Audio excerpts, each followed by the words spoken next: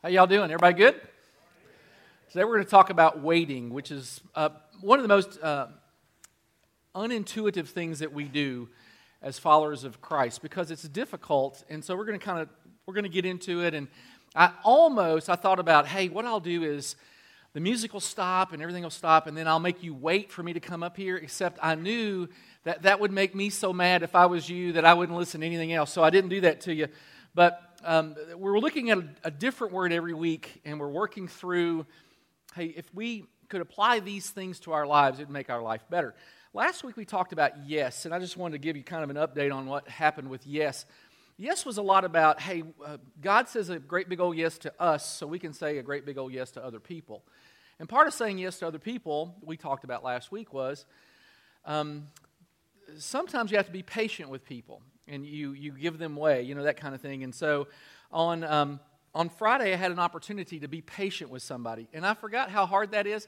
And the whole time, I wanted to not be patient. I was remembering that verse from Hebrews that says, there have been people who have entertained angels unaware. And so I was like, I'm not sure. I don't think she's an angel, but I really need to be nice to her. So I know these messages, at least if you get nothing out of it, it's helped me. We're going to be flying this coming week, and Elise said that story you told about getting in the aisle first on an airplane last week. And I said, yeah. She said, well, this coming week we're going to be on an airplane, so we can do that, right? And it's like, no, that applies to those people. That doesn't apply to me. I mean, it's just dumb. But it applies to all of us. And so today we're going to talk about waiting, and I don't know about you, but waiting isn't one of my favorite things. Have you ever been, I'm just going to ask a question. Have you ever been to a fast food restaurant that wasn't fast? And you said internally, what part of fast do you not get? I mean, has anybody ever done that other than me? Have you ever been in a traffic light? And when the light turns green, what for you, how many seconds should they wait before they go? Half a second, okay. That's a little too long. I think of it like if you've ever watched a drag race, they do the lights, they have red, yellow, yellow, green, and as soon as green happens, you're supposed to go. I am borderline psychotic when people do not go. And I have daughters. Anybody ever have daughters? And it used to annoy the life out of me when they would make me wait. And they would say stupid stuff like, we were just getting our hair fixed. It's like, well, that's why God made hats. I mean, you don't really have to have your hair fixed. So we're going to take a mini stress test. This isn't where you get on the treadmill or anything, but we're going to talk about, I'm going to give you two scenarios, and we're going to have ABC options, and you'll see how you do. Okay, that's what we're going to do. All right, so you're at a drive-through window at Wendy's, getting some chili because it's that time of season, right? Oh, woo, I got a woo. Okay, good. All right. The driver of the car in front of you is having an extended conversation with the food handler outer. I don't know the technical term, but that's what we're going to call him, the food handler outer. Okay, so here's the scenario. You're in the car, and the car in front of you has just received their food, and then they're talking. Now, they've already gotten their food. The money has been exchanged. This is just social, okay? You know it. They know it. You're waiting. Okay, so what do? A, you're happy for them. They're probably both students. They're talking about homework, right? How to get good grades, and you're all about the kids and education. That's A. B, they seem to be fun-loving people, so you get out of your car, and you go up and you invite them to church. Because we're fun-loving people, and they're fun-loving people, it'd be a good merge. C, you attempt to drive your car between their vehicle and the food window. You try to squeeze in. All right, anybody a C? Anybody got a C? Okay. All right, scenario 2. You're sitting in the waiting room of your doctor's office, at the doctor's office, for 2 hours. So you've had a little bit of a wait there. You have a couple of options. Number A, letter A. I know it's not a number. It's okay. You're grateful for the chance to catch up on the 1993 Reader's Digest in the waiting room. B, in an effort to clear the waiting room, you begin telling other patients that you have a highly contagious disease, and you wonder why it's taken so long to get you in. Or C, if you're dramatic, You fake hyperventilation so they'll get you back first. Anybody a B on that? I think Dwayne was a B. Okay. Now, every week, probably every day, you have opportunities to wait. Let me tell you what I did last night. My wife and I, we went out to dinner. Kentucky, they're doing pretty good in football this year, and so I recorded it so I could watch it when I got home. Now, you don't have to know what happened in the game other than we really stunk for about 59 minutes, and the last minute we won. I mean, it was just like we were bad, win. That's kind of how that worked.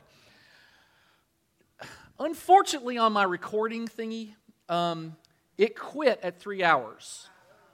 Would you like to know when the win thing happened? After 3 hours, evidently, because I watched it all. I mean, I waited. I watched the whole stupid bad part, and when it got to the part where we win, I don't have that. So we encounter these sorts of things all the time. So, and many of them are much more serious than missing the end of a ball game or having to wait in line for fast food. I mean, some of us are waiting. Single people are waiting to find somebody to marry. I mean, that's a tough wait. And I've got daughters, one that just got married, and I've got two that are old enough to get married. And that's a tough wait for single people. I get that. And some people are waiting. They're married, but they can't have children, and they're waiting on God to give them children. And that's a tough wait. And if you're a parent and you've got a prodigal kid and they're off in the far country and you're praying for them, that is a really difficult wait because you're praying and you're hoping and it doesn't seem like anything's happening. There are difficult seasons of waiting that we go through. And these little ones, we get annoyed. You can imagine if I get annoyed at a little stupid thing like a traffic light, what happens to my spirit and my soul when I have to wait for God to do something that I really, really know is important, like my kid coming back or finding somebody to marry, or I've got a spouse that's a jerk, or I need a job and I can't find one. I mean, there's a lot of stuff out there that goes on. Now, I want to read you a quote. This is by a guy named Lewis Smedes, a Christian. He writes, "Waiting is our destiny. As creatures who cannot by themselves bring about what we hope for, we wait in the darkness for a flame we cannot light, and we wait in fear for a happy ending that we cannot write. We wait for a not yet that feels like a not ever." So today we're going to talk about what do we do when we wait. So number one, the truth about waiting, it is our destiny. And I'm going to show you a verse. In Scripture, there are verses that are warm and fuzzy and they make you feel good, and then there are these kind. This one says, "Be still before the Lord and wait patiently for Him." And I just really don't like to wait. And I sure don't want to wait patiently. I can wait if you make me, but I'm not going to be patient. And yet, throughout Scripture, over and over and over again, we see story after story of people who are made to wait. There's a guy named Abraham. Abraham, his name was Abram when he encountered God, and God says to him, "You're going to be the father of a great nation." And he was 75 years old. And by father, he meant physically, you're going to father a great nation. And if you're 75 years old, one would assume that's going to happen fairly quickly. And yet it took 24 years. And when you're 75, I would assume, again, I'm just making an assumption, that you'd want that to happen relatively soon. And yet it didn't happen relatively soon. And God's people, the Israelites, were enslaved. And God said, "I'm going to deliver you." And they were all like, "Oh, sweet." And it took 400 years. It just doesn't happen very quickly. And then they're delivered from the Egyptians. And the promised land is right there, and it takes 40 years of wandering in the wilderness to get into the promised land. It's wait after wait after wait. And then there's the promise of the Messiah. Hey, the Messiah is coming. There's somebody who's going to really deliver us. And yet Jesus came, and most people didn't even notice. Now, there were a couple. There's a guy named Simeon, and Simeon lived in Jerusalem, and he was a good man that truly worshiped God. And Simeon was waiting for the time when God would come to help Israel. He was waiting. And then you have Anna, and Anna was a prophetess, and she lived in the temple, and it says she's a very old woman. She had been married 7 years and a widow for 84. She's really an old lady. She never left the temple, and she worshiped there night and day, and she fasted and prayed. And at the very time Simeon was praying, she showed up, broke into an anthem of praise to talk about God and to praise God. And she talked about the child to all who were waiting. The problem is they were waiting for a Messiah. They just didn't see him. And so Jesus shows up, and the first thing his disciples start to ask him, are you about to restore our country? Are you going to deliver us now? Because we've been waiting a long time for deliverance, and what they wanted was somebody to politically and militarily deliver them. And Jesus, that wasn't his jam. That wasn't what he was there for. And so he dies, and they think, oh my word, this Messiah wasn't the Messiah. And then he's raised to life, and they're excited about this. And the first question they ask is, are you going to deliver us now? And Jesus says, go to Jerusalem, and then guess what he tells them to do? Go to Jerusalem and wait. And the Holy Spirit comes on them. And now they're thinking, oh, this must be it. Now Jesus is going to do something great. He's going to deliver us. He did some great things, but he's going to deliver us from the Romans. And it just didn't happen. And it's waiting and waiting and waiting and waiting.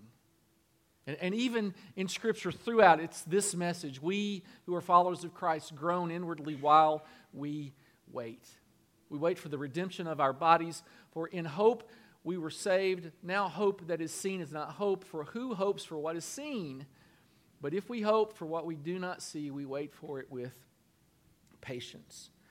God over and over asks us to wait. And we sort of want Rolade answers to prayer, like instant answers, and they just don't always come. So number one, what we have to understand is waiting is our destiny. This is how we're wired, and God's timing is perfect, and God's timing is rarely the same as ours. Super important to understand that. God's timing is perfect.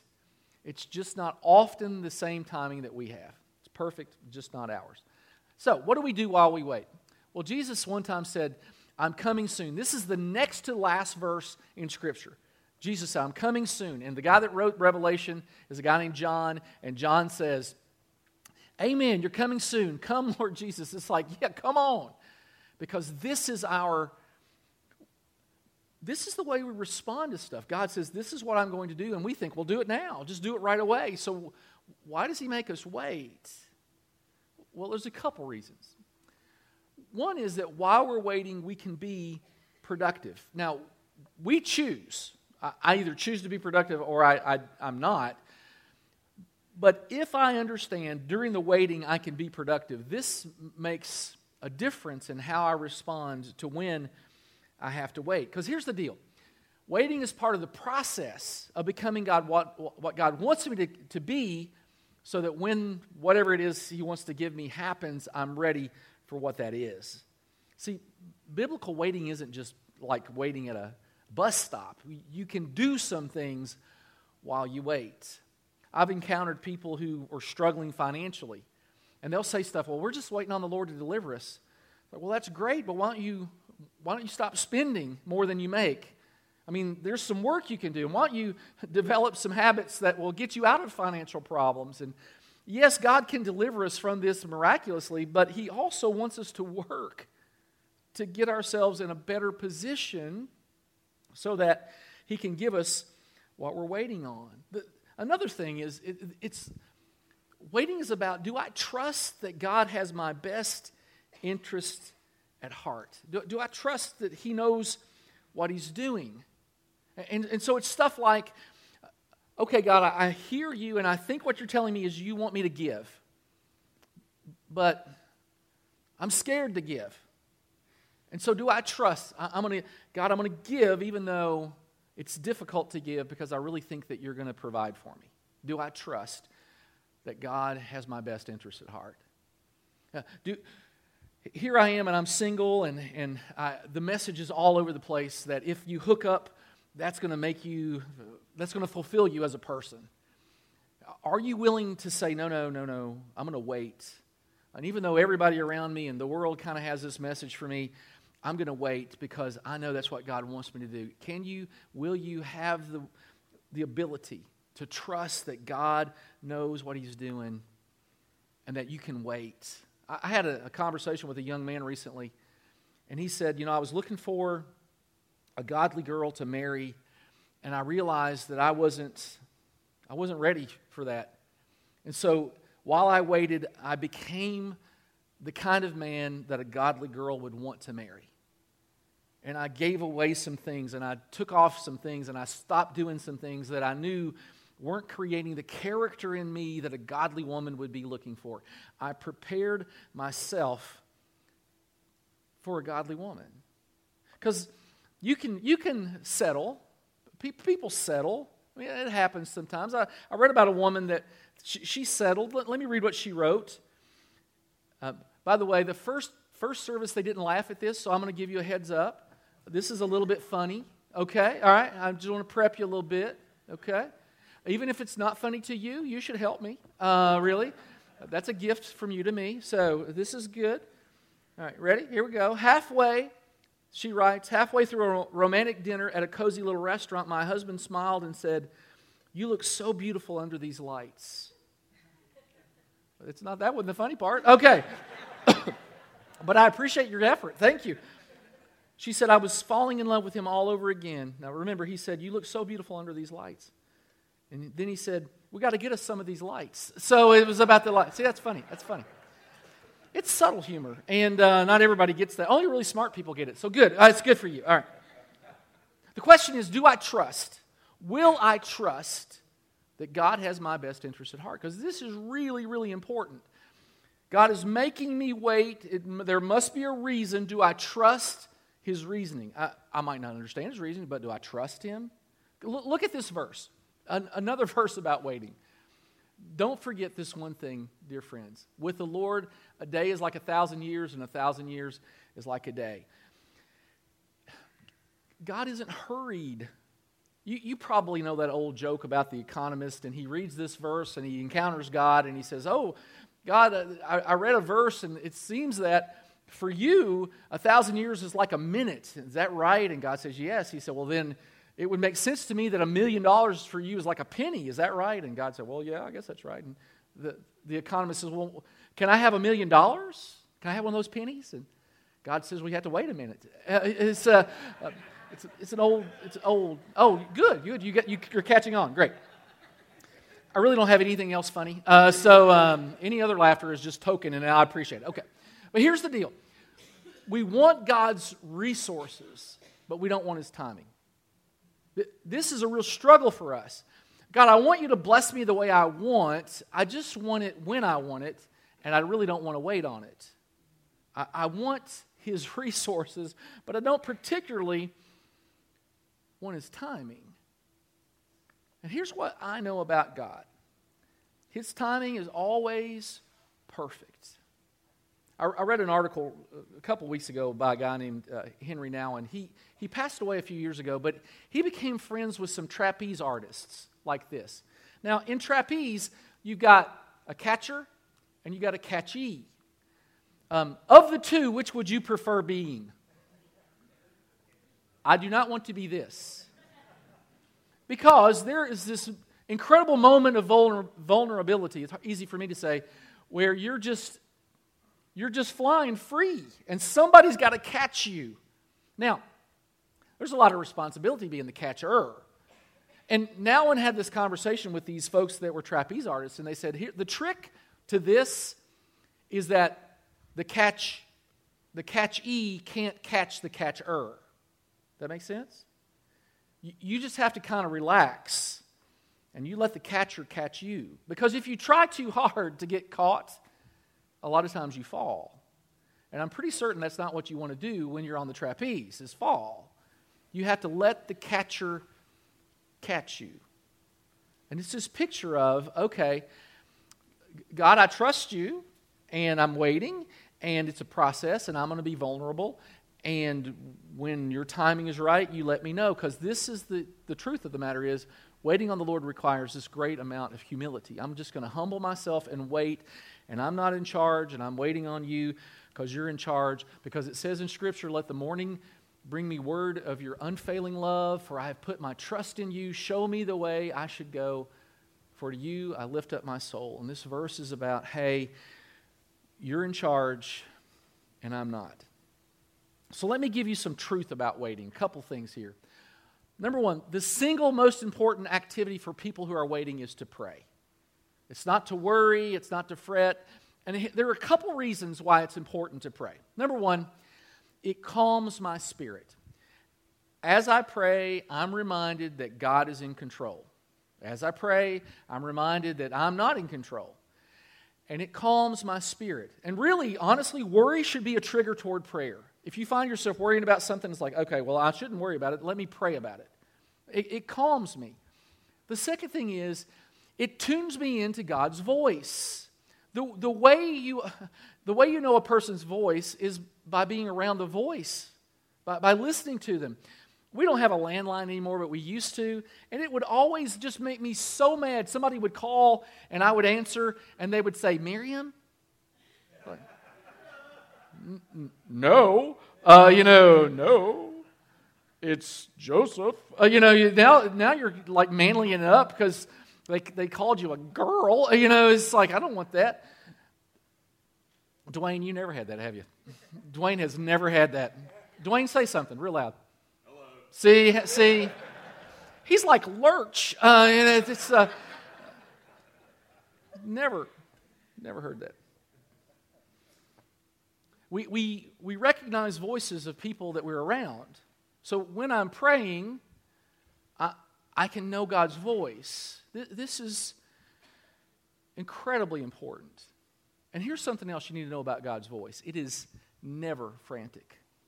We get upset, we get worried, we get crazy. God never gets frantic.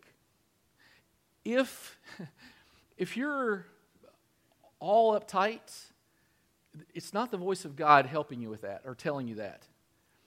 God's voice is never frantic. Jesus put it this way, my sheep hear my voice. The shepherd's job is to calm the sheep. So God's voice in your spirit is going to be calming. It's going to be all right. What do mothers do with babies that are not calm? They calm them. It's okay. It's all right. Have you seen a child fall and scrape their knee, and what does mama say? It's okay. It's okay. It's going to be okay.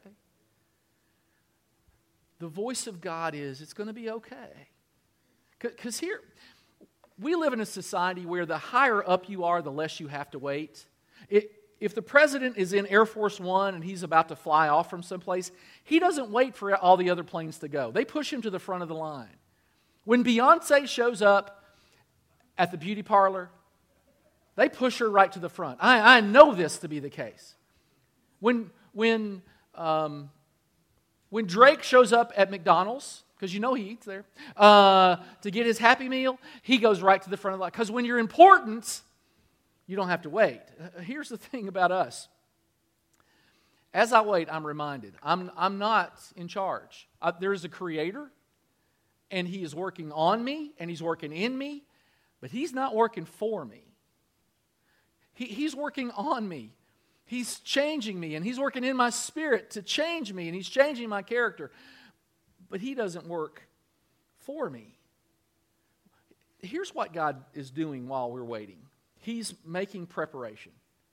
A week ago, it's been a week and 2 days. We had a wedding. Now, anybody that's ever been involved in a wedding, and by involved, I mean like you've planned one, you know, it's like there are armies that go to war with less planning than a wedding. I mean, weddings are just, you got to figure out flowers. It's crazy. Here's my advice to everybody. Elope. That's my advice to you. Okay. Anyway, so we knew people were coming in. So typically at my house, it's me, my wife Miriam, and Elise, our 12-year-old daughter. We call that perfect. That's perfect. Now, what happened that 1 week was that we had more people. We had all the daughters, so that's 4 daughters, not just one, not the sweet one, but those other 3. We had all them in the house. My mother-in-law, I shouldn't even say what I want to say. Then Janelle had a couple of other bridesmaids. So it's me, 4 daughters, 2 more girls, my mother-in-law, and my wife. Me and 8 women.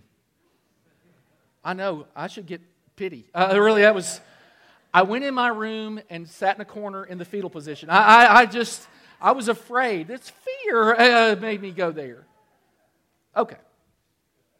Now, before all these people showed up, my wife is a great hostess. She got things ready. So we trucked in some food, extra food, because they eat. And we made the beds. It's not like we don't always make the beds, but we made extra beds, and we made sure that was great. And she put flowers in the room, because that's the kind of thing she does, and little candies. And she made it awesome for all the guests that were coming, because she was getting it ready before they got there. When they got there, it was great. Okay. So God is getting it ready while we get there. He's preparing, and it's going to be great. You got to know it's going to be great. He's preparing it, and it's going to be great. And so now I begin to think, well, God, where are you? Why aren't things happening? And here's one of my favorite verses. We take captive every thought to make it obedient to Christ. And so we get all worried, and then it's like, okay.